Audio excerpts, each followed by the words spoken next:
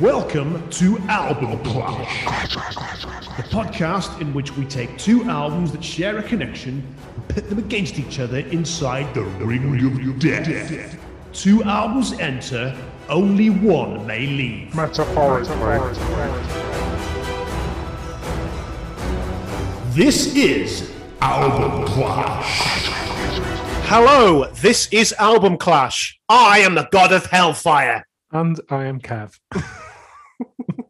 The god of... Runcorn. Well, everybody loves Runcorn. That's where your chemicals come from. Okay, welcome to Album Clash, guys. We are simultaneously this week starting the final clash in our beef season and seamlessly moving into a new season, which is Britpop. Yeah, it's a good way to finish beef season because this is a fairly beefy beef. Oh, it is. It's like a pint of Bovril with OXO cubes floating round. OXO croutons. Yes. Lovely. So, Kev, it was your choice. So, do you want to just remind people what we're doing? So we will be doing Blur's The Great Escape versus What's the Story, Morning Glory by Oasis. The Britpop battle. Yes, indeed. Well, we'll come on to that in a bit. But before we do, should we do some Can't Get You Out of My Head? I think we should, yeah. All right, you go first. What shite have you got stuck in your head? So I have no shite this week. There has been nothing bad stuck in my head. Okay. So I only have one song, which is my good one, and it's an absolute belter. It's taken from Bobby Gillespie and Jenny Beth's album Utopian Ashes. The opening track on it is called Chase It Down, and it's a belter. It's sumptuous, and it does remind me of Isabel Campbell, who was part of Belle and Sebastian, when she did a series of albums and duets with Mark Lanegan, he of the gravel voice.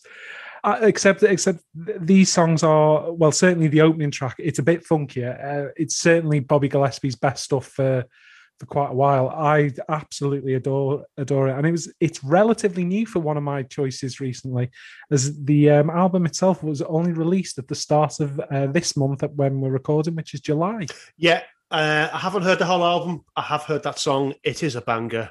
Very, very good choice. So I do have a shite song stuck in my head, but there's no particularly funny story to say about it because, well, it's our fault that this shite song is stuck in my head because we talked about it on our last full clash. It's Say, Say, Say by Paul McCartney featuring Michael Jackson. So obviously we talked about it when we went through Thriller, and for the last 2 or 3 weeks, I've been going around going, say, say, say what you want to. And now so are you going to, Kevin. I hate that song. It's so bad. It's fucking dreadful. The video as well. The video. Oh, God. God, it just makes me cringe. Grifters. Yeah, it's awful. It is awful. So can I move on from that? I think you should. Right, so my good choice. So mine's not a new one by any stretch of the imagination, actually, and it's a very, very famous song. And it's another artist that we've spoken about, albeit very briefly, on a previous clash when we were talking about Pet Sounds. It's Wichita Lineman by Glenn Campbell. It's just utterly gorgeous, that song. And I need you more than want you, and I want you for all time. Oh, God, I adore that song. It is an absolute belter. I'll never hear a bad word against it. And so you know that I undertook a massive, long, pointless project of finding the best covers I could possibly find. And there is a belting reggae version, which I really like. Hey, doesn't immediately strike me as a song that lends itself to reggae, but fair enough. I apologise that I cannot remember the artist off the top of my head. But yeah, if I remember to, I will try and tweet it out when we obviously tweet out the Can't Get You Out of My Head choices. And you see, if we'd prepared and planned this ahead, you could have gone on whosampled.com and found out. I could have easily, but there you go. Okay, good stuff. So nice and quick this week. An oldie and a newie, but both great songs. So check them out. Yeah. So I suppose we should start going through our clash then and the beef. So if you were about in the 90s, you couldn't really have avoided this beef. it was fairly legendary. And it's funny because it didn't start off beefy. So at the 94 Brit Awards? The 95 Brit Awards, so the February 95, so celebrating music from 1994. So Blur received the award for Best Group, and when they were up on stage, Damon said that they should have shared it with Oasis. So there was, at the time, there was a mutual respect between the two. Yep. That did not continue. Nope. So yeah, it seems that one or both of the Gallagher brothers took that fairly magnanimous and nice gesture by Damon Albarn and Graham Coxon. He said much love and respect to them as a piss take out of the fact that they hadn't won the awards. So Blur had won 4 awards at those Brits, as you said, including Best Group, and that's a record. But yeah, I can't quite see how that was taken as they've dissed us. I mean, I think if everyone is actually truthful, the Oasis were very clear that they felt that they were the best band in the world and they wanted to be number one. And Blur were in their way. And what certainly emerged over the course of the upcoming months after this, they felt that they were Southern dandies. They were Southern art school. Without wanting to jump ahead too much, the media definitely played that off. Oh Christ, yeah! It was, as you said, it was Northern working class against Southern art school dandies, and the stage was set. So Damon attends the Some Might Say celebration. So Some Might Say was Oasis's first number one single. They have a big party to celebrate this. Liam, being Liam.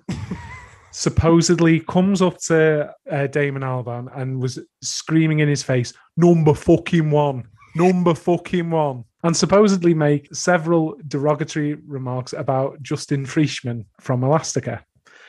However, in later years, there has been another theory posited why Liam had somewhat of a issue with Damon Albarn at the time. Is this the theory posited by Liam's older brother, by any chance? Well, and also by Alan McGee as well. So allegedly, and we were very deliberately using that word there, Damon had slept with Lisa Moorish, who was Liam's ex and mother of his daughter. Liam Gallagher denies this. Damon has never, he has commented on it, but he just kind of gave a sort of nondescript answer where, well, a lot of things happened around that time. So I've got some quotes around that. In Daniel Rachel's 2019 book, Don't Look Back in Anger, The Rise and Fall of Cool Britannia, Noel is quoted to have said that Liam and Damon were shagging the same bird. Lovely use of language there, Noel. And there was a lot of cocaine involved. That's where the germ of it grew from. And as you said, in the same book, Alan McGee corroborated that view. Liam, in a tweet from April of last year, April of 2020, quite angrily denied it, as you'd said. He said, just for the record, me and Dermot Oblong, great nickname, by the way, never fell out over a girl or boy. We always had the crack. Things just turned nasty when Noel said he wished Dermot caught AIDS and die. We'll get on to that. Yeah. Not our kid's finest moment. So who are we to disagree with Liam's tweet there? Well, and also I'm referring to Damon as Dermot Oblong. It's great. So Alan McGee also claimed that Digsy's dinner from Definitely Maybe was in itself a piss take and a send-up of Blur. So he told in an interview Radio X, he said, I don't think Noel's ever admitted to that. It's a piss take of that Britpop thing. It was Noel proving that he could do that in his sleep. But Alan McGee's always been full of shit, so I don't believe him. Well, yeah, I was about to say that as unreliable narrators go, Alan McGee is... Noel and Alan McGee. Yeah. I mean, what certainly didn't help matters, Damon Albarn was on Chris Evans' radio show. I mean, we are going so mid-90s here. Yep. And there was an Oasis song played, and he said it sounded a bit like Status Quo. That's not going to help matters. Not only... So it was roll with it. Not only did he say it sounded like Status Quo, he then started humming Down, Down, Deeper and Down by Quo to emphasize his point. But I'm sure you're going to say that Noel took that well and didn't respond by taking things nuclear at all. No, Noel Gallagher is well known as a level-headed fella and certainly wouldn't make any kind of awful statement. Go on. So, yes, So I don't have noted down where he said it. So it was in an interview with The Guardian. He said that he wanted Damon and Alex James to catch AIDS and die. Nice. Yeah. In the same interview, he also dismissed Blur as Chaz and Dave chimney sweep music, thus, again, furthering the north-south divide. So you can't exactly say that either band did anything to diffuse the situation. Well, and the chart war itself, I mean, the record companies certainly didn't avoid the entire battle there, and because it made people a lot of money. Well, precisely. So there's been a lot of claim and counterclaim as to who did what in terms of moving release dates. It appears to be the case that Oasis had originally settled on 7th of August to release Roll With It. Then they found out that Blur had scheduled Country House for the same date. So to avoid a clash, seemingly, they pushed Roll With It back a week to the 14th. EMI then followed suit and pushed Country House back a week, suggesting that, okay, here we go. Let's have a battle. Let's see who comes out on top. And fuck me, it was everywhere. Oh, God. I mean, it literally made national news. It was on the 9 o'clock news. Yeah. And it's, as you say, there are various stories knocking about. So as part of a retrospective looking back on it, there was an interview with one of Blur's publicity people, and he actually said that prior to this, there was coordination between the bands to try and avoid a clash, but Oasis apparently brought theirs forward. Now, again, as I said, claim and counterclaim. Yes, exactly.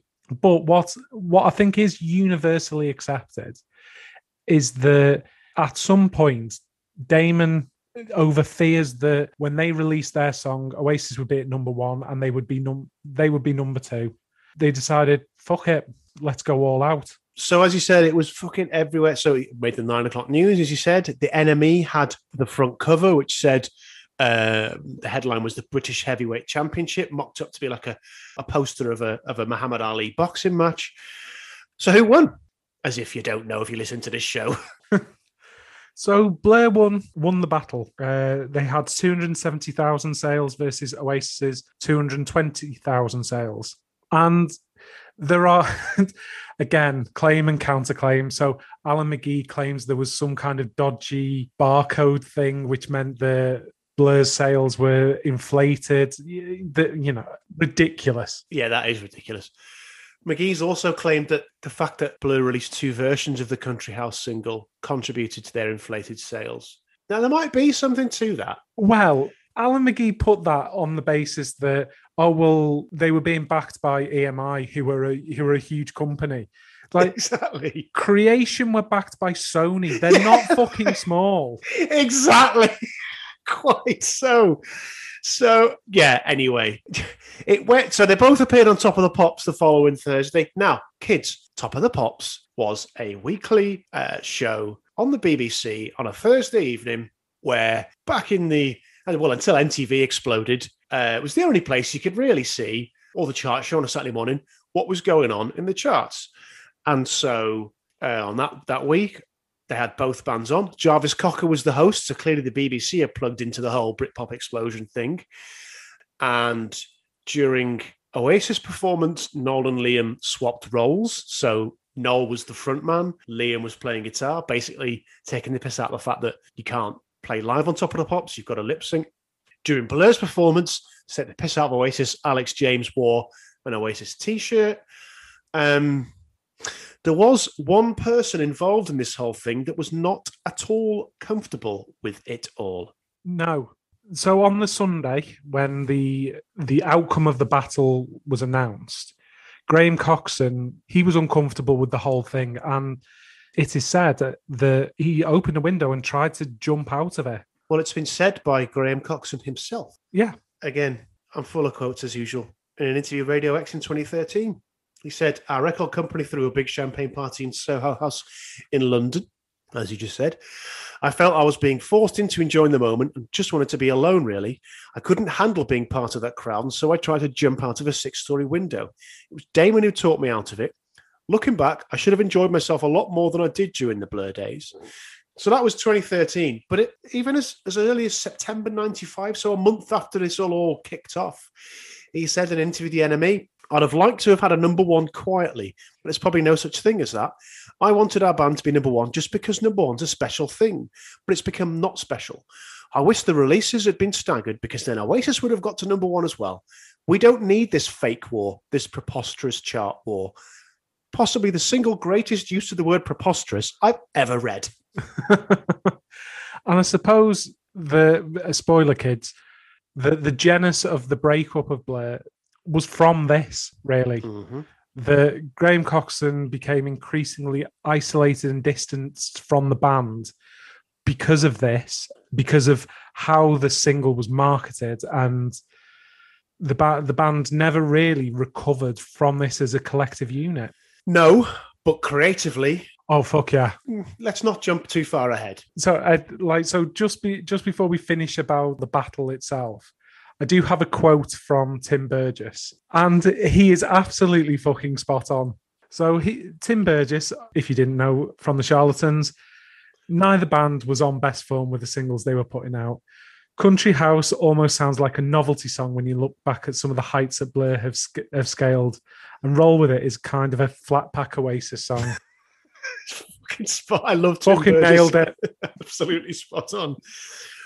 One other person who would agree with those sentiments is Noel Gallagher himself. So in a 2019 interview with Dermot O'Leary, he was typically understated about things, saying, the shame about the thing is that the two songs were shit. Country House is fucking dog shit. And Roll With It has never been played by anybody since the band split up. And that tells its own story. So there you go. There is also a quote from Liam where he met Alex James in a pub a couple of months after all this. And Alex James said, yeah, but both of the songs were shit. Liam did not think so. He said, that's why I hate that band, because they put out something that they thought was shit, whereas like Roll With It was an amazing song. I mean, I'm giving a little bit away for next week, but it's not. No. But all big feuds like this have a happy ending, apart from maybe Prince and Michael Jackson. Mm-hmm. So, Noel and Damon are busy mates now, aren't they? Yes, there has definitely been a rapprochement. Yeah, I think everyone's just grown up and moved on. Indeed. So, an interview with a newspaper whose name I will not speak in 2018, Damon Albarn said, we don't talk about our past, we talk about our present. I value my friendship with Noel because he's one of the only people who went through what I did in the 90s. It's probably a good job he didn't talk about the past because, he did say he wished he'd get AIDS and died. So maybe it'll come up at one of their dinner parties. Well, yeah. I mean, I think we just move on from that. Yes, let's. Two bands with a huge rivalry, albeit one which seems to have been stoked by record companies and or media. Okay, so we should do our top trumps round. Yes, we should. Although I fear that because I'm leading on Great Escape, I'm going to get absolutely fucking annihilated here. I think you might. But I won last time, so I get to pick first. Okay. It's not a pretty picture. All right, I'm going to go critic scores first. Rolling Stone gave it 4.5 stars out of 5, as did AllMusic. Pitchfork gave it 8.2 out of 10, and the NME gave it 9 out of 10. How can you match that? So you are actually leading me on that. So if I take the original Rolling Stone score, it was 4 out of 5. The Pitchfork was 8.9 out of 10. NME, 7 out of 10. So I would say that's... I think that's a draw. Okay, we'll give it a draw. It's a score draw, that. What about AllMusic? AllMusic was 5 out of 5. Yeah, okay. So you're ahead on 2. I'm ahead on 2. It's a score draw. Yeah. Okay, score draw. So I'll pick again first. And I've got nothing. Right, I'm going to have to go charts. UK number 1. Same. Yeah, okay. I think this is where I'm done. US number 150. Number 4. Oh, fucking hell. I knew it had charted well, but Christ. Yeah, I didn't realise it had done so well in America. No. So Great Escape, it was the first of Blur's albums to chart in the US. But, I mean, well, number 4 for Morning Glory. I mean, we'll talk about this next week. This album broke them in the US. Really did. And then they then they fucked it up. Yeah. We've been there already. Yeah. Okay, well, I lose that one, so go on over to you. I can't see me getting close to you on anything else, but go on. So let's go with our sales. 22 million. I mean, it starts with a 2. About 2.5 million estimated. Yeah. Which is still decent. No, it is still decent. Decent sales. It's just, yeah. I mean, that's Purple Rain territory. 22 million. That's massive. It is. It was a huge album. There's no question about it. It was. All right, I'll go on then. So you're going to go on to Morning Glory. Take the awards home. What are you going next? So I will go with me awards. Oh, go on then. I came away with 3 Brit Awards, including Best British Album. Well, Great Escape was nominated for that album, for that award, sorry. Great Escape was nominated for Best British Album of the Brits. Obviously, it didn't win it. It did win Album of the Year from Q in 1995. But, 3 awards. You've won that. Yeah. And I suppose let's do the Rolling Stone ranking. So, in the 2012 list, 378. All right. In the top 500. Fairly low down. Great Escape didn't appear in that list. However, it had risen to 157 by 2020. Yeah, again. Great Escape didn't make the list. I've got nothing. I've got nothing. Well, I mean, that's not a surprise. No. But it doesn't make for great competitiveness. No, so we'll finish up with the certifications, and I think we already know who the winner's going to be, given the sales numbers. Yeah, go on. Okay, so UK, 15 times platinum. Fucking hell. US, 4 times platinum. Wow, so that's 4 million sales in the US. Jesus. It's impressive. That is impressive. Okay, well, 3 times platinum in the UK. No certifications in the United States. The best I can do is that it went platinum in continental Europe. But so I didn't win a single one there. No. I mean, clearly, What's the Story is the more successful in terms of the albums. It is. Although, as we will talk about over the next couple of weeks, the initial reviews of both of these albums were somewhat contradictory. Oh, yeah. From what they have become to be seen as. Okay, well, that's top trumps. I've lost 5-0 there with 1 draw. So I'm going to go away and lick my wounds and come back in our next clash with something that might do a bit better. All right, so we've done the beef. We've done the top trumps. Should I start taking us through The Great Escape? I believe you should. Okay. It was Blur's 4th studio album. It was released on the 11th of September 1995 on Food Records and EMI, as we've discussed. It was produced by Blur's longtime collaborator, Stephen Street. So he produced 4 albums in a row, from Modern Life is Rubbish in 93 up to their self-titled album in 1997. It was recorded between January and May 1995 at Maison Rouge and Townhouse Studios in London. And in terms of the theme of the album, it completes something of a trilogy which started with Modern Life is Rubbish and then continued into Part Life. A trilogy around... It's sort of observations of British life. Yes. But this one certainly is characterised by, I suppose, a growing loneliness and detachment, really. Yeah, this is very much more introspective. And in fact, several of the songs on the album, Damon Albarn has since claimed, are somewhat autobiographical. Just as an aside, so Modern Life is Rubbish came out in 93, Part Life in 94, this in 95.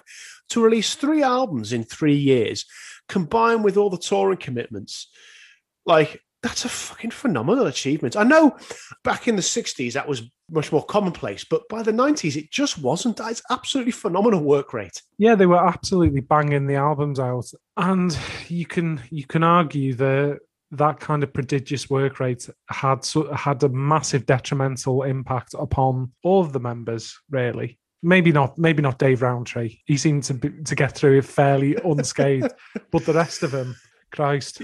Definitely. And certainly Graham Coxon, as we've already discussed. So yeah, as you said, it's a far more introspective album.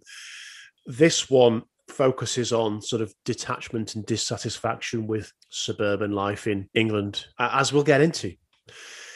So, I mean, we've talked about the beef, so that's really covered much of the background. So I guess it's just time to ask the question, how did you discover The Great Escape? And I'm pretty sure our answers are going to be fairly similar for this one and for Morning Glory next week, but go on. Yeah. So, as we have, well, we've not alluded to, we've very much stated quite openly, we were about at this time, when this album came out, I bought it.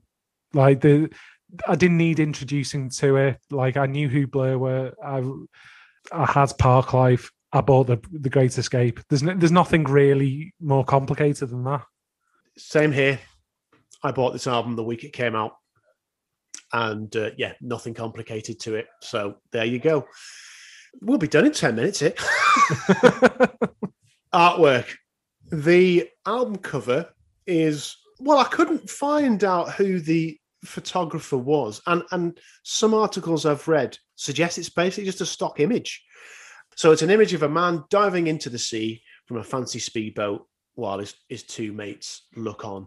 So giving that theme of the Great Escape, escape from it all on your luxurious speedboat. I would like to spend a little bit of time, and we don't usually do this, to talk about the photograph that adorned the back cover of the album. You're familiar with the photo? So it's a picture of the band, sort of dressed as archetypal yuppies, surrounded by a computer monitor. Damon's on the phone, very much businessmen doing business things. And the reason I want to mention that is apparently that image was later used in Japan as part of an advertising campaign to sell glasses. Is that right? Because they've all got glasses on. Well, there you go. The only other thing I want to say about the album sleeve for The Great Escape is that, much like Parklife, 14-year-old me, whilst learning to play the guitar, was extremely grateful for the fact that, as alongside the lyrics, it also published the chords for every song, so I could learn how to play them all on the guitar. I mean, the only thing I'll say about the cover is that, given what we've talked about, the themes, is it is quite deceptive, that cover. Yes, good point. Given that the lead single was Country House, which is quite an up song, it doesn't give you much of an insight into what you are going to be listening to. A very, very, very good point. All right, shall we go into the tracks? I think we should. We start off with Stereotypes. This was the third single released from the album on 12th of February 1996. It reached number 7 in the UK and number 34 on the Eurochart Hot 100, which I'm going to talk about a few times in this clash, just because I like the name. Eurochart. So the song is about a bored suburban housewife. She's sick of her stereotypical life, and she and her husband basically get involved in swingers clubs. Wife swapping is your future. You know that it would suit you. From what you've just said about the cover being deceptive, I would suggest that this is somewhat deceptive as well. This is, to me, very redolent of what you've heard on Parklife. And as we'll go on, a lot of the album isn't. Have you written the same thing? So, first note, similar theme to previous album. I mean, end of a century. Yeah. Well, there you go. But it is, and it seems to have been a deliberate choice for the first 2 tracks on the album to be more up, to be, okay, you're used to something, now we've brought you in, now let's take you onto something else. Mm-hmm. What do you think of Stereotypes? So what I've tried to do when reviewing the songs on the album, I've tried to separate my reminiscence, my original thoughts and feelings around them, and try to listen to them just as songs as best I can from now, or the perspective of now. It's a bit meh. It's fine, but it's not particularly memorable. it's a funny old opener. I understand, like, it kind of links back to Parklife, but yeah, that was my overwhelming feeling of it. Okay. So there are certainly other songs on this album that I have written that about. And very much like you just said, I came to this in exactly the same frame of mind. I haven't listened to Great Escape for over 20 years before we came to do this. And so I wanted to reappraise it. I like Stereotypes. I did like it at the time, and listen to it again now. I like it right from the start. You've got that jagged guitar riff that almost sort of punches you in the face right to start the album. It's not fantastic, but I think it's a very, very solid start. It's wry, it's knowing, it's, as we've said, takes you back to what you listened to on Parklife. Yeah, I like it. I think maybe my problem with it, and it might be that it's slightly linked with a bit around Country House and the video for Country House as well, more particularly, is it's the bit of that Ooh, How's Your Father, Carry On, music hall shtick, and maybe that's what I've got again it. No, I get that. And, well, we're going to come on to talk about that very shortly. But again, on later songs, 100% know where you're coming from there and hold that thought. But this one, for me, I thought, this song's got something to say. Yes, there's that cheekiness, but this one's got something to say in a way that others haven't. So yeah. I like it. Fair enough. But it isn't fantastic. Whilst I've said it sounds a lot like stuff on Parklife, does it come close to certainly the better songs on Parklife? No, nowhere near. So I suppose we should really move on to the next song, the Behemoth of the album. We should. So obviously we've discussed it was the first single released on the 14th of August. Yes, it got to number one. It was their first number one single, one of only two to date that the band have had. The second being Beetlebum in 97. It's about a successful businessman, a city dweller, successful fella who becomes disillusioned with being caught in a rat race terminally, so moves to a very big house in the country. So when he was interviewed for the South Bank show, Damon Albarn said that it was written about the former executive of Food Records, David Balfe, who sold Food Records to EMI in 1994 and then moved to a big stately home in Bedfordshire. So that's what the song's about. Now, you've mentioned it earlier. We've got to talk about the video. What the fuck? So the video was directed by Damien Hirst, the artist. Features Matt Lucas, who went on to be in Little Britain. Keith Allen, who Kev's a big fan of. And Page 3 girl, Joe Guest. As you said, cartoonish, Carry On. It takes off a fucking Benny Hill video. Ernie the Fastest Milkman in the West. Yeah. God, you look back at the video now. You're better than that. Well, exactly. You can see why Graham Coxon became so disillusioned. It was like, what the fuck is this? It's so campy. Yeah, like I understand that Parklife created a kind of image for them, and this isn't leaning into that. You've done Del Boy going through the bar. You've lent so much, you've fallen over. You're right. You're absolutely right. A fucking fantastic way of putting it. Yeah. Loathsome video. There is one other thing I want to say about the video, as well as the Benny Hills thing. It also apes the video to Bohemian Rhapsody. When you get the Blow Me Out breakdown, you see the four band members in silhouette, exactly as Queen were in Bohemian Rhapsody. Before we move on, and we've already said it in quite exasperated terms, but it's easy to see how they got this reputation for being cartoonish and how they were dismissed as being, as Noel Gallagher said, Chaz and Dave chimney sweep stuff. It's like, you're playing up to it. You're better than that. As you said, you are better than that. As you'll go on to prove in 2 years' time. Yeah. What is this? Like you've bought into the shtick and listened to people around you, and you've lost what you are. And as you say, 2 years later, you rediscover what you are and come out with some absolute gold. Absolutely.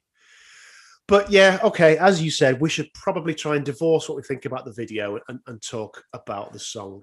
Just before you start talking about the song, are you aware that it was originally a ska number? What? So Alex James, in an interview, said that it was an older song and it was a ska kind of song. Oh, well, there's a ska influence on one or two tracks that we'll come on to talk about. Oh, definitely. Now you come to say it, I can sort of like the brass. How prominent the brass is makes more sense. And even the sort of, and I can't think of a better word to say it, the sort of oompa rhythm of the guitar. Mm-hmm. All right, so I'm gonna go first on this, if you don't mind. Sure. And this is probably nostalgia coming into play, as much as I've tried to remove that. As cartoony and throwaway as this song is, I can't help but like it. I can't help but start singing along to the "Blow Me Out" refrain when that comes in. I think Graham Coxon's guitar is quintessentially Blur. It's not their best by any stretch. It's definitely better than Roll With It. I will say that. So what I said in my notes, I understand why Tim Burgess said what he did about it, but I don't care. I do really like it. And when they reformed for Glastonbury, and anyone who's seen the performance they did at Hyde Park, everyone, they did it at a much higher tempo, and everyone fucking went off because it was really good fun. Yeah. And the blow me out refrain elevates the song massively, hugely. Agreed. That's the best bit. If it didn't have that, then I would certainly probably feel a lot more negatively towards it. But that break absolutely turns the song into something far better than had gone before. Really, agreed fully. One more fact, if I may. Certainly. So, the cover art for the single, The Country House, is a shot of Neuschwanstein Castle in Bavaria, which is famous for a few things, two of which I will name. Firstly, it's one of the places where the Nazis stored their stolen plunder, artworks and jewellery, etc., in World War II. And secondly, slightly more uplifting, it was also the castle in Chitty Chitty Bang Bang. Did not know that.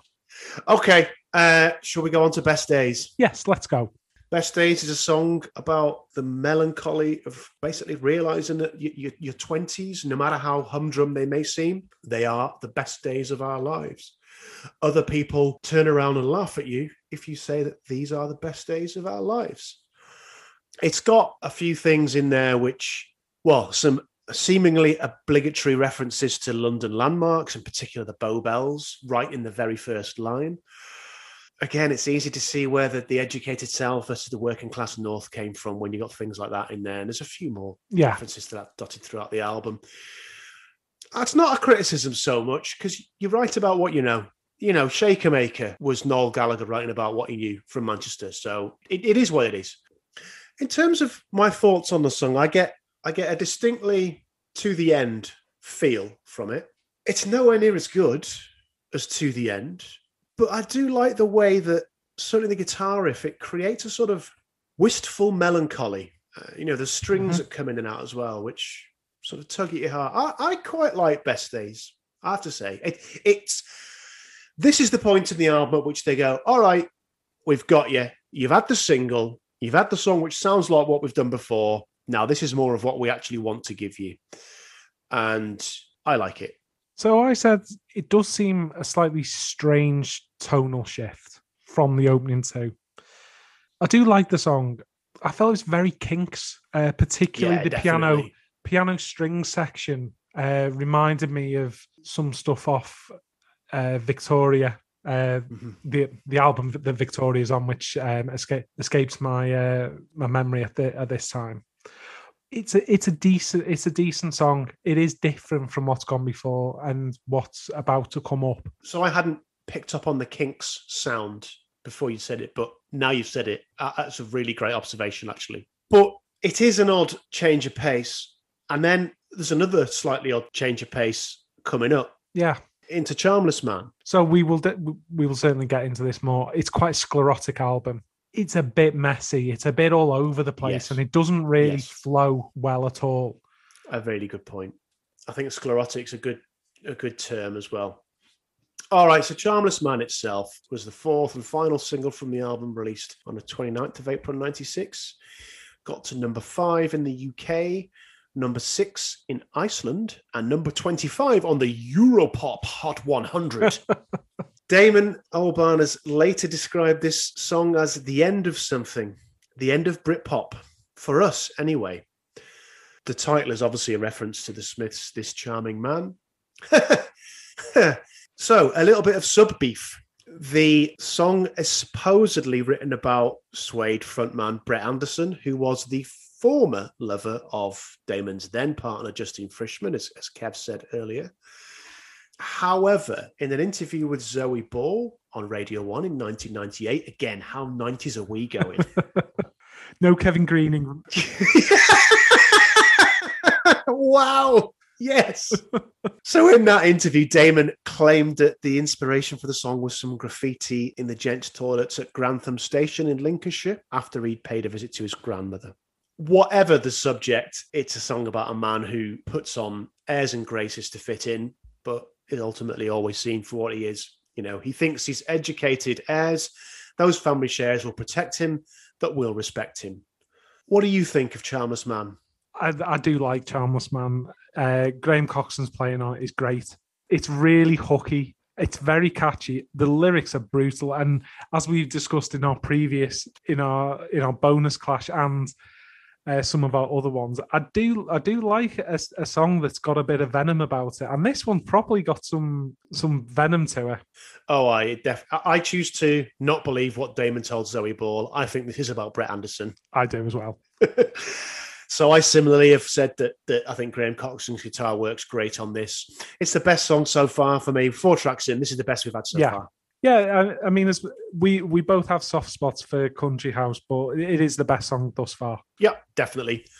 Okay, on to Fade Away. So I said we'd have some conversation about ska influence. This seems very, very ska. The brass, the drums. It's a really odd juxtaposition from everything you've heard so far, really. So I noted down, it reminds me of, the song Stereotypes by The Specials. It, like, when I was listening to it, I got clearly those influences coming through, particularly obviously the brass, and how prominent Dave Roundtree's drumming is in the mix as well. Fabulous drumming as well. Really good drumming. So in terms of what it's about a newlywed couple who basically both work dead-end jobs they hate to try and achieve some sort of idealized version of married suburban life, but just end up drifting apart. So within the verse, he says, they settled in a brand new town with people from the same background. They kept themselves busy. Long hours kept them dizzy. Now when he's in, she's out. So again, that speaks to the themes that we've talked about, that disillusionment and detachment of modern suburban life. Much as you said for Stereotypes, I can't say this ever really grabs me. No. It's okay, but it's not what I come to Blur for. No, I mean, the opening may remind me of the Specials, but if I want the Specials, I'm going to the Specials. It's not a bad song. It's a bit unmemorable, and it's a bit bloated. It's a bit long as well. A very good point. I mean, I would give them some credit for trying to take their audience in different directions and trying to expand their sound, but it just doesn't hit on this track for me. No, certainly not. Okay, on to Top Man. So this is a clear piss take, send up, whatever you want to say, about the young suburban male shopping at Top Man, going to the footy on a Saturday, going out binge drinking on the piss, driving round in his souped up Citroen Saxo round his estate. I'll just read the chorus. TOPMAN, he's naughty by nature. TOPMAN on doubles and chases. TOPMAN, he's a little boy racer. TOPMAN, shooting guns on the high street of love. Would you say he was proper naughty? Please do not bring to mind Danny Dyer. I've got half a mind to stop this recording right now. Jesus Christ. Because, everything that's brought up is very Essex. Oh, God, yeah, it is. It is. It's all very Dagenham, isn't it? Oh, God, yeah. I've never been to Dagenham. Might be a lovely place. Probably isn't. I mean, the name doesn't ring out like it's going to be akin to being in the French Riviera. No, good point. I mean, thematically, there's a lot of parallels with Girls and Boys. Mm-hmm.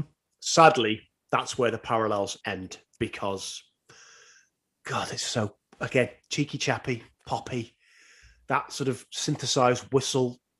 This song irritates me. It's like, I don't like it. It just never seems to do anything. Mm-hmm. It is the absolute epitome of album filler. There's nothing going on here at all of any interest, but it takes up some time of your life.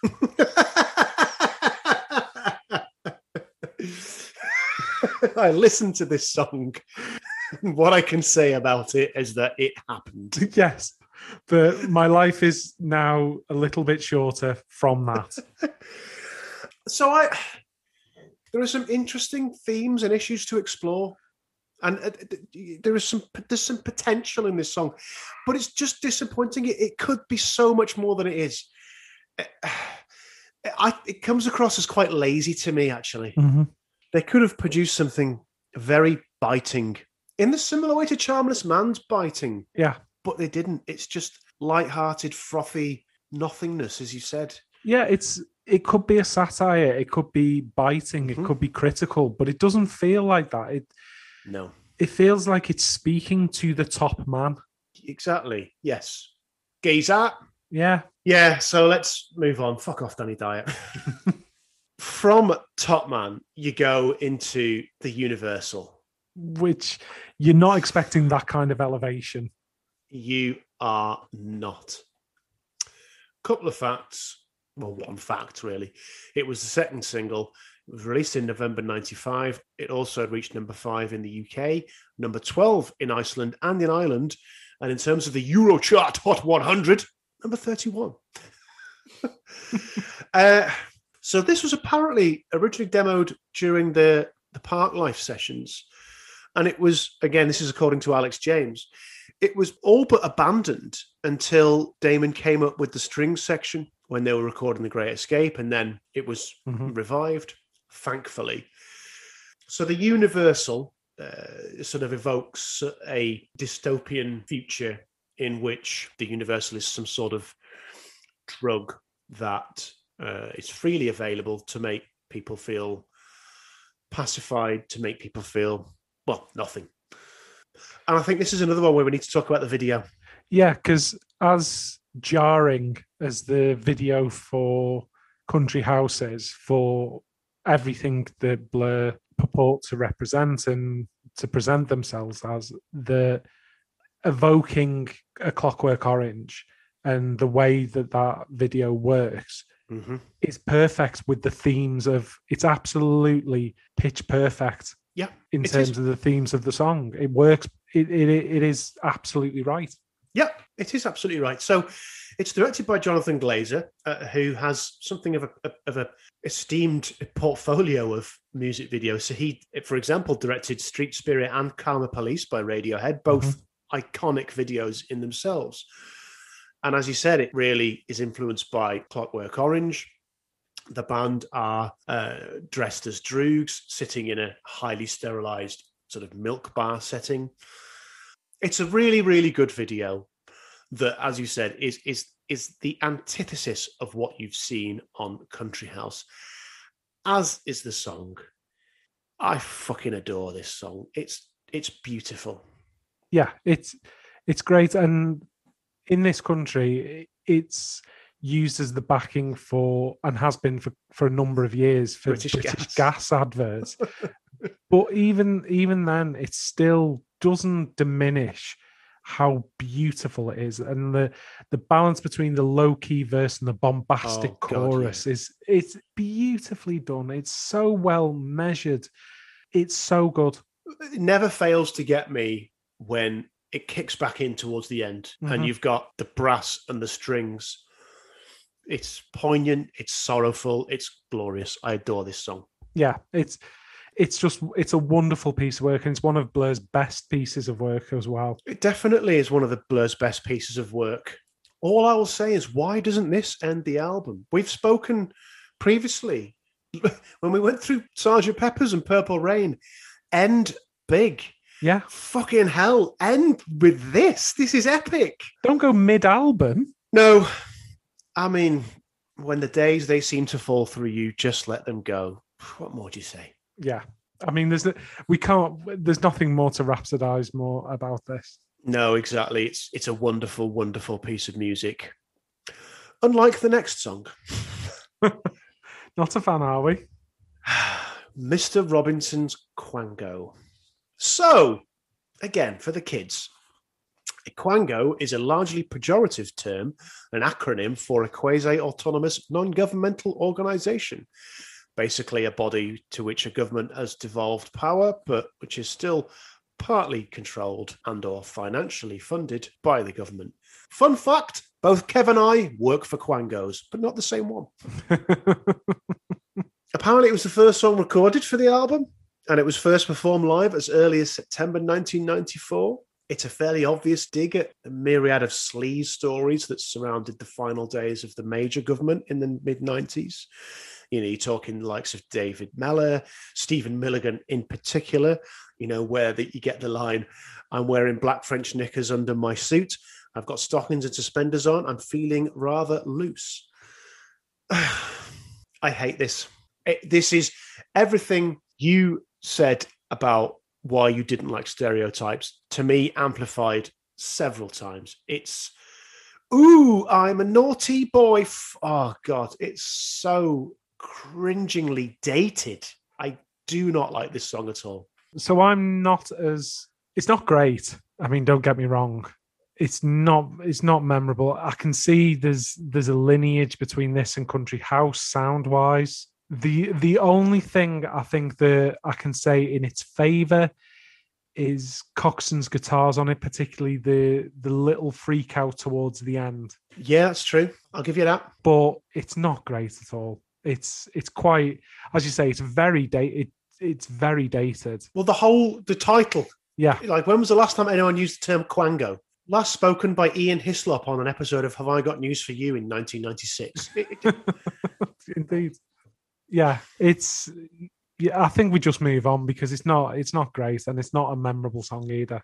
Nope, exactly. So we move on to He Thought of Cars, which evokes an alternative reality right from the first line, in which the Berlin Wall has never fallen and Moscow's still red. The young man's dead, gone to heaven instead. Now, it has been suggested, I don't know if you picked up on this, Kev, but it has been suggested that the line, the young man's dead, gone to heaven instead, was a reference to Russian news anchor Vladislav Listyev, who was shot dead in March 1995, returning home from a live broadcast.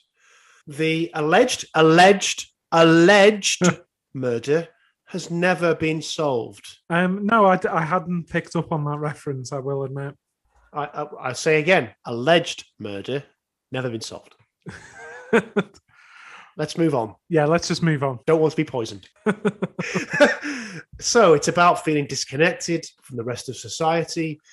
You know, he thought of cars, where to drive them, and who to drive them with, but there was no one.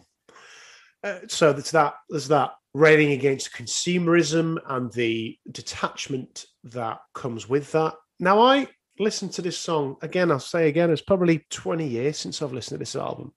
I think there's a lot of songs on this album whose messages are still relevant today. This more than any, actually. That sense of detachment, that sense of isolation. I don't know if you got that, but I certainly did. No, I mean... Well, fuck you then. I'm not sure what I think of it, so... So hang on. I didn't say what I thought of the song. I'm going to read my next note. Okay. Hard to settle on what to think of this song. So, and this will be the first time within this clash that we've talked about his playing. I like the bass on it. Alex James' bass is really good on it, and the general kind of downbeat sound, I quite like. But again, it doesn't grab me. There's nothing, like, whilst I can see the themes and I understand them, like, it never really gets its hooks into me. It's happening around me. Yeah, okay, we've written very, very similar things then here. So it's got definite This Is a Low vibes, but again, it's nowhere near as good and as memorable as This Is a Low, which closes Park Life. I like the lament of the chorus. As you said, I think the Alex James bass line is really, really strong. There is a lot to like on this song, but I don't love it. I can't seem to get into it. I think thematically, again, I said there's things that are interesting there, the things that I think are still very relevant today. But I just can't seem to get into this song. No, it's not. Again, there's so many songs on this where you go, it's not bad. It's just, it happens. There's nothing of major note that's pulling me in and making it memorable. Exactly that. Okay, It Could Be You. So just one fact, this was released as a single in Japan. And the reason I want to mention that is because the cover for that single perfectly depicts what the song is about, which is the illusion that you could win the lottery. So the title of the song, It Could Be You, is the slogan of the National Lottery in the UK when it was first launched in 1994. So it's the illusion that you could win the lottery and that you could be celebrated by the tabloid press for your life-changing, in inverted commas, win. So yeah, it is a biting critique of the idea that nationalised gambling, the odds of winning the jackpot, currently standing at approximately 14 million to 1, by the way. I think the theme comes across perfectly in the lyrics. All we want is to be happy in our homes like happy families. Be the man on the beach with the world at his feet. Yes, it could be you. Now, I've often wondered, does that line, the man on the beach, the world at his feet, is that a reference to The Fall and Rise of Reginald Perrin? I've never thought of that. Possibly, yeah. It would be very Blur to reference a 1970s sitcom, but anyway, maybe that's just me. No, I mean it's very, as you say, it wouldn't surprise me if that was a reference. Yeah. I like this song. I really like the melody in the chorus. There's a nice guitar riff. There's some really good drumming again from Dave Rowntree. The band sound really tight all throughout this.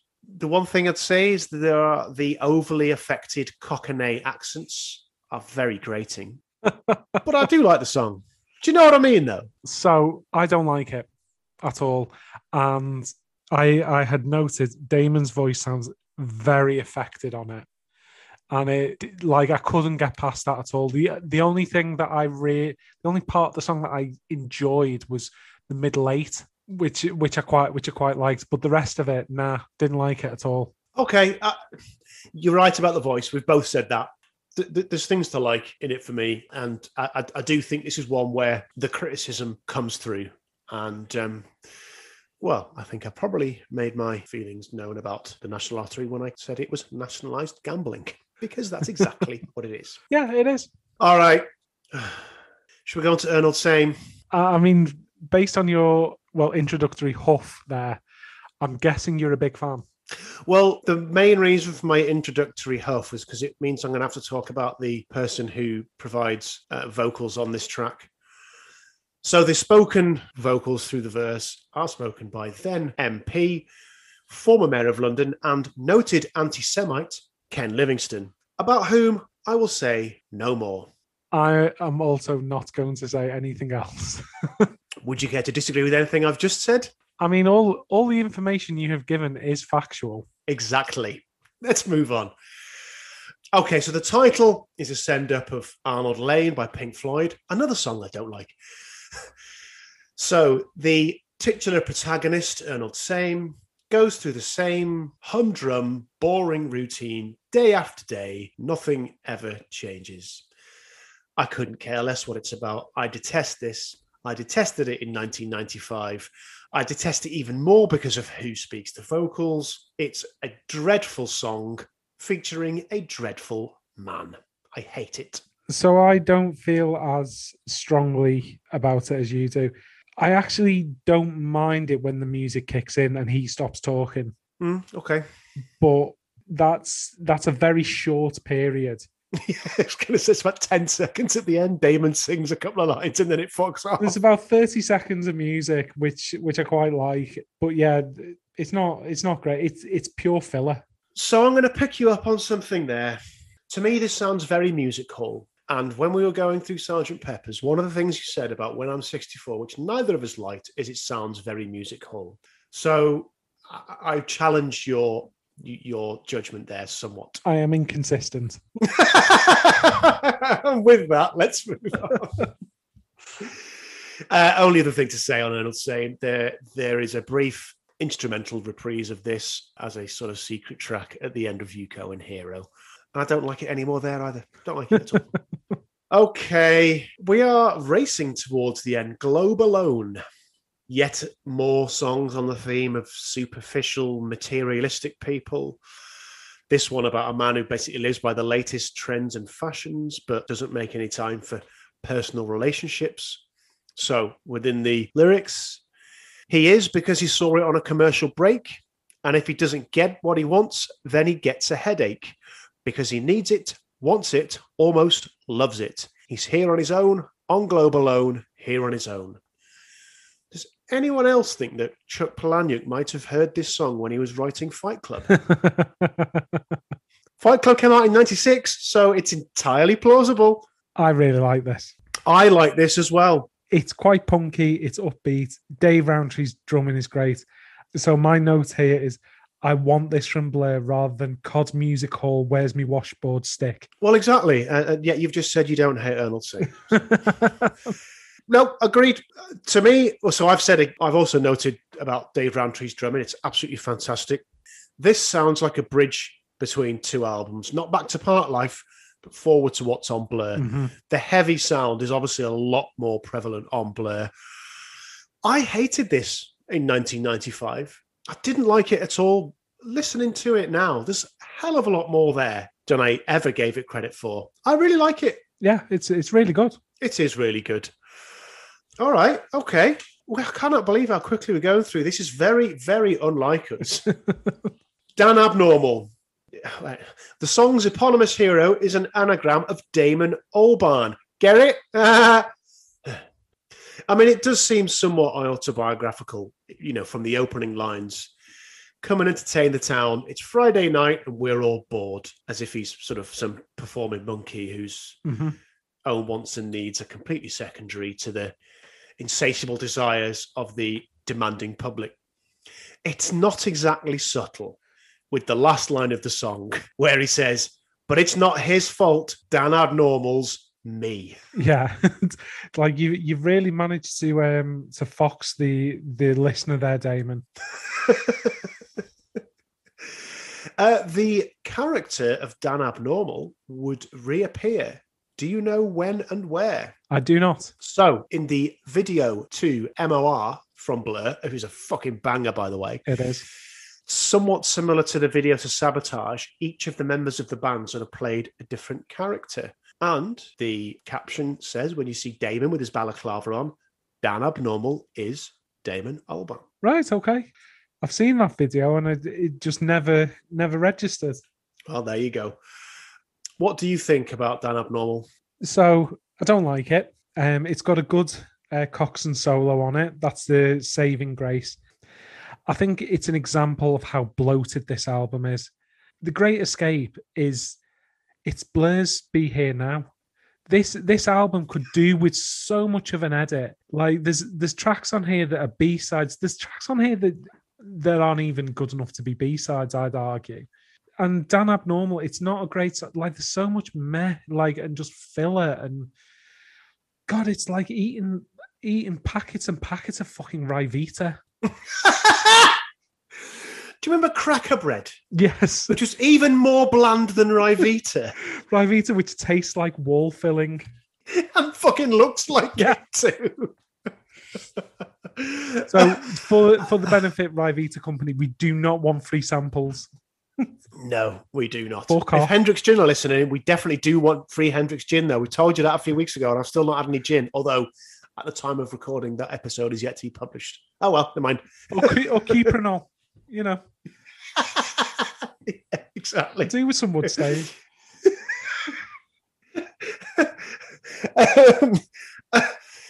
So I don't dislike Dan Abnormal.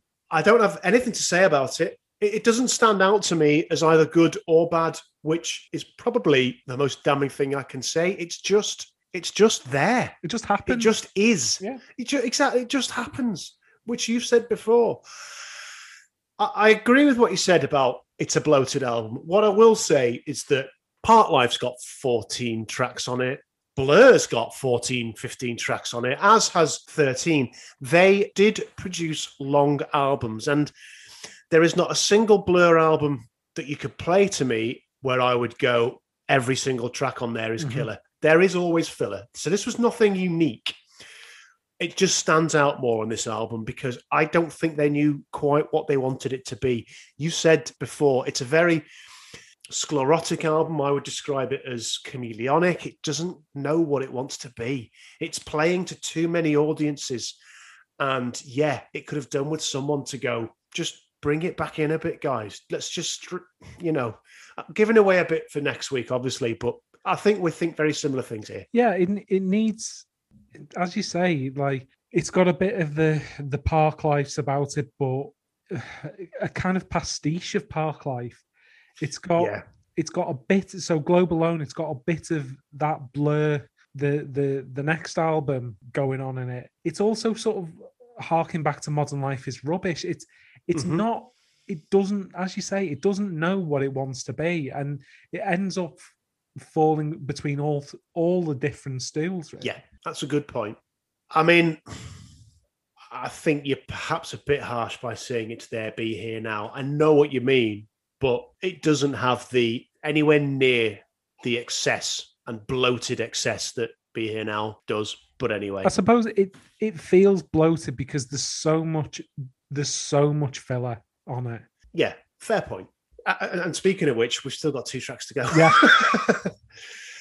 All right, Entertain Me, where to me all of the themes of the album coalesce into one song. It's railing against the consumerization of every single aspect of life. And this is another one where, to me, these themes speak clearly, even today, 25 years later. Oh, yeah, definitely. All people want to be is entertained. Even romance has become about instant gratification. At his and hers dating, bored minds agree. Requirements to be stated and replies awaited. She wants a loose fit. He wants instant whip. Guesstimates her arrival. Will she want it really badly? To be clear, I don't want any instant whip because Angel Delight is horrible. Well, we disagree on that. So if Angel Delight want to send some supplies, send them this way. Send it all to Kev because I am not interested. Not the butterscotch though, it's shite. Okay. Oh God, horrible, disgusting stuff. Yeah. I fucking love Entertain Me. I think it's brilliant. So we are in sync on this one. It's got a really good bass line. Brilliant. I love the balance in the song. Graham Coxon's great on it. Yeah. I really like it. It's really good. It is really good. Bass line, yes. It's a bass line that puts me in mind of Girls and Boys. Yeah. The way that the vocals are emotionless, monotone, almost, I hate to use the word, almost Orwellian. Mm-hmm. Once again, it just evokes that dystopian sense of detachment that we talked about with the Universal. God, it's fucking great. Yeah, it's a really good song. All right. And shall we move like a rocket onto the album closer?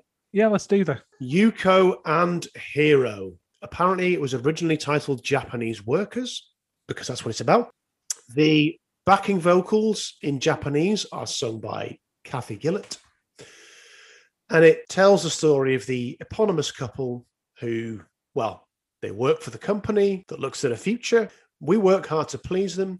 They will protect us. Those lyrics are repeated in Japanese later in the song, as I just mentioned. So one thing we didn't talk about with Fade Away is that it is supposedly about Damon's relationship with Justine Frischmann and how their busy lives were effectively driving them apart as a couple. This is another one where that is apparent. I mentioned earlier about a lot of these songs being autobiographical. I never see you. We're never together. I'll love you forever. It's a really, really melancholic way to end an album. It's a really odd choice to close the album. Yeah, because the funny thing is, I do like it because it's an odd song and it's interesting. But as a closer, that's fucking wild. It is wild. I do really like the sort of single piano chord that just fades into the background right at the end to give that sense of finality, if that's a word. It is now. Mm-hmm. I quite like this. Yeah, I mean, as I said, I like it. I don't get why you would choose, like, so this is what I want to leave people with. Yeah, I know what you mean. But then again, that speaks to the sort of chameleonic, schizophrenic nature of the album. And there we are, 15 tracks. It's a long old album. It is. So, I mean, the reviews, it was initially reviewed like extremely positively. Melody Maker awarded it 12 out of 10. I mean, that was even at the time when I first heard the album, like that was fucking nuts. Yeah, exactly. So some of the reviews, David Kavanagh in Select, he said it was more mature and less boisterous than Parklife, deeper and more rewarding. When The Great Escape ends, you don't think that was fun. You think, what was all that about? Well, that's fair, actually. He also said it was funny, brave, and heartbroken, and it has everything you could want. In the NME, their reviewer, Johnny Cigarettes, seriously? So NME. So he said, The Great Escape is a spectacularly accomplished and sumptuous, heart-stopping, inspirational album. He said that the album, even in the wake of a run of exceptional albums by British bands, here we go, sets a new standard for British guitar pop in the 90s. Wow. Oh, God. So, as we've alluded to, that critical acclaim didn't last. Didn't last for very long at all, in fact. And in fact, in a retrospective review in 2011 for the BBC, James McMahon said that it only lasted about as long as it took the publishers to realise Oasis would probably shift more magazines for them.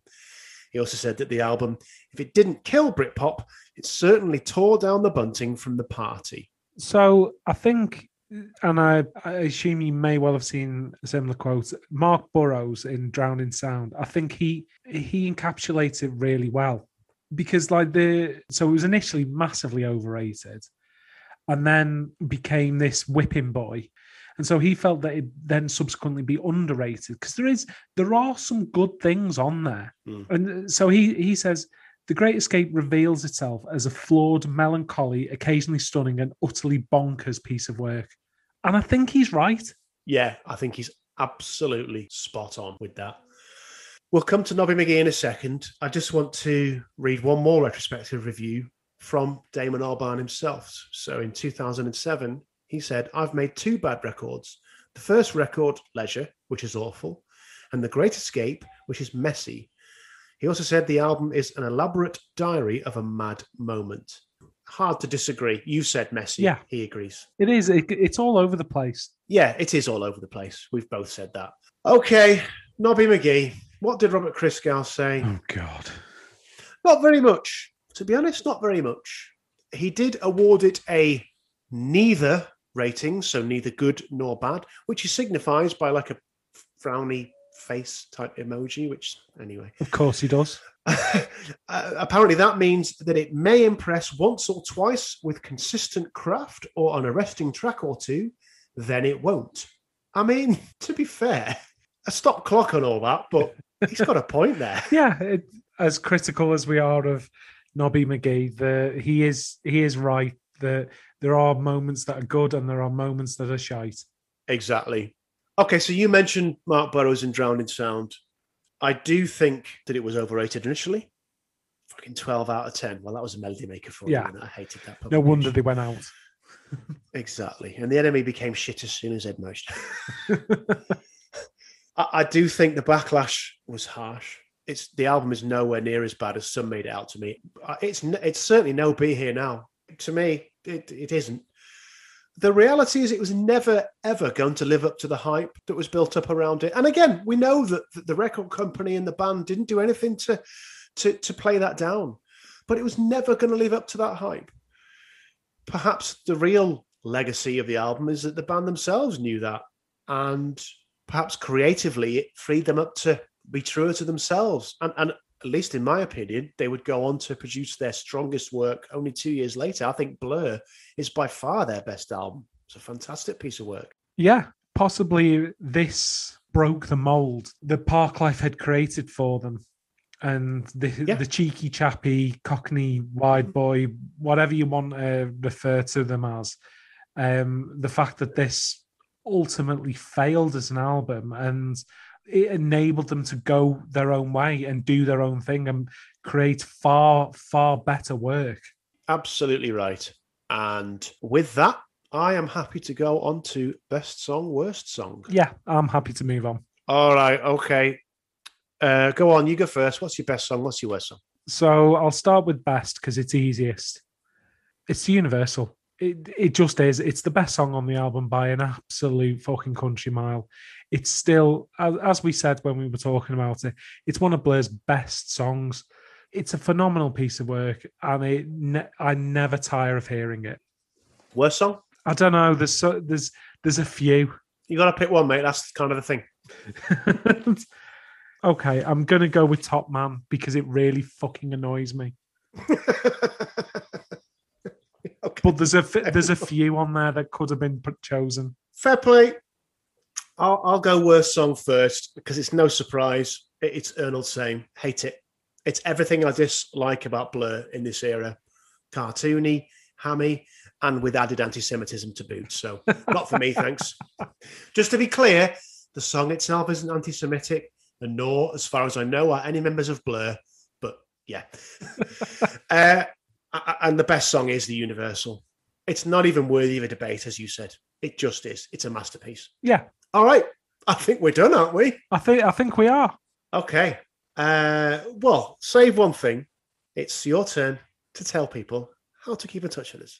So, if you are a fan of pictures of a billionaire essentially riding into space on a giant space penis, get it, then you can go on Twitter to see such pictures, or whilst you're there, you can check us out at Clash Album. If you're a fan of quality content, you can go to our Insta page, which is carefully curated by Sam, who you heard on our previous Clash. That's at Clash Album. Or if you're resolutely old school, it's albumclash@gmail.com. And Tim still hasn't been signed up for any BDSM website. And he's really desperate for that to happen. Other than the ones that you're already subscribed to. Yeah, on the billionaire tax avoiders thing, did you see some of the posts that were likening his spacecraft to the rocket from 1980s porn parody Flesh Gordon? I did, which is why I made the reference to giant space penis. Compensating for something, are we, Jeff? Hank Scorpio would never need to fly to space in a penis rocket. You wish you were Scorpio. Okay, yeah, get involved, get in touch, leave us a rating, leave us a review. Genuinely, it makes it easier for other people to find us. It also just means a hell of a lot to us. Thank you for listening. The fact that so many of you still are implies to me, at least, that you're getting something out of the show. So that's grand, I guess. So thank you.